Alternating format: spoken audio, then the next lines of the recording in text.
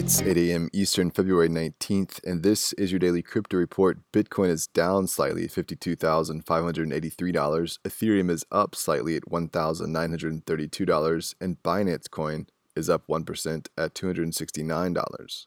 Those leaders by market cap, top gainers in the last 24 hours, Huobi token up 21%, IOTA up 15%, and NEO up 15%.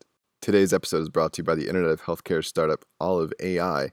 If you're a developer looking to have perpetual impact, visit oliveai.com/careers to help bring healthcare into the light. Olive AI, illuminating healthcare. Well, NVIDIA unveiled a new chip for Ethereum mining yesterday. The cryptocurrency mining processor chip, or CMP, is specifically designed for miners who might be using traditional GPUs to mine Ether or other cryptos.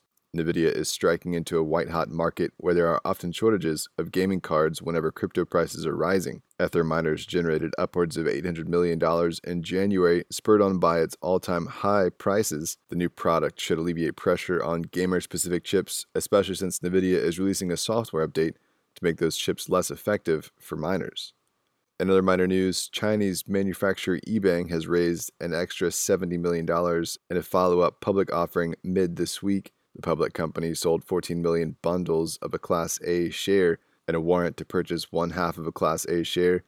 Each duo of warrants have an exercise price per share of $5.25. eBang will look to expand its manufacturing business with the funds. Well, Bill Gates sounded off on CNBC's Squawk Box yesterday, saying he's neutral on Bitcoin.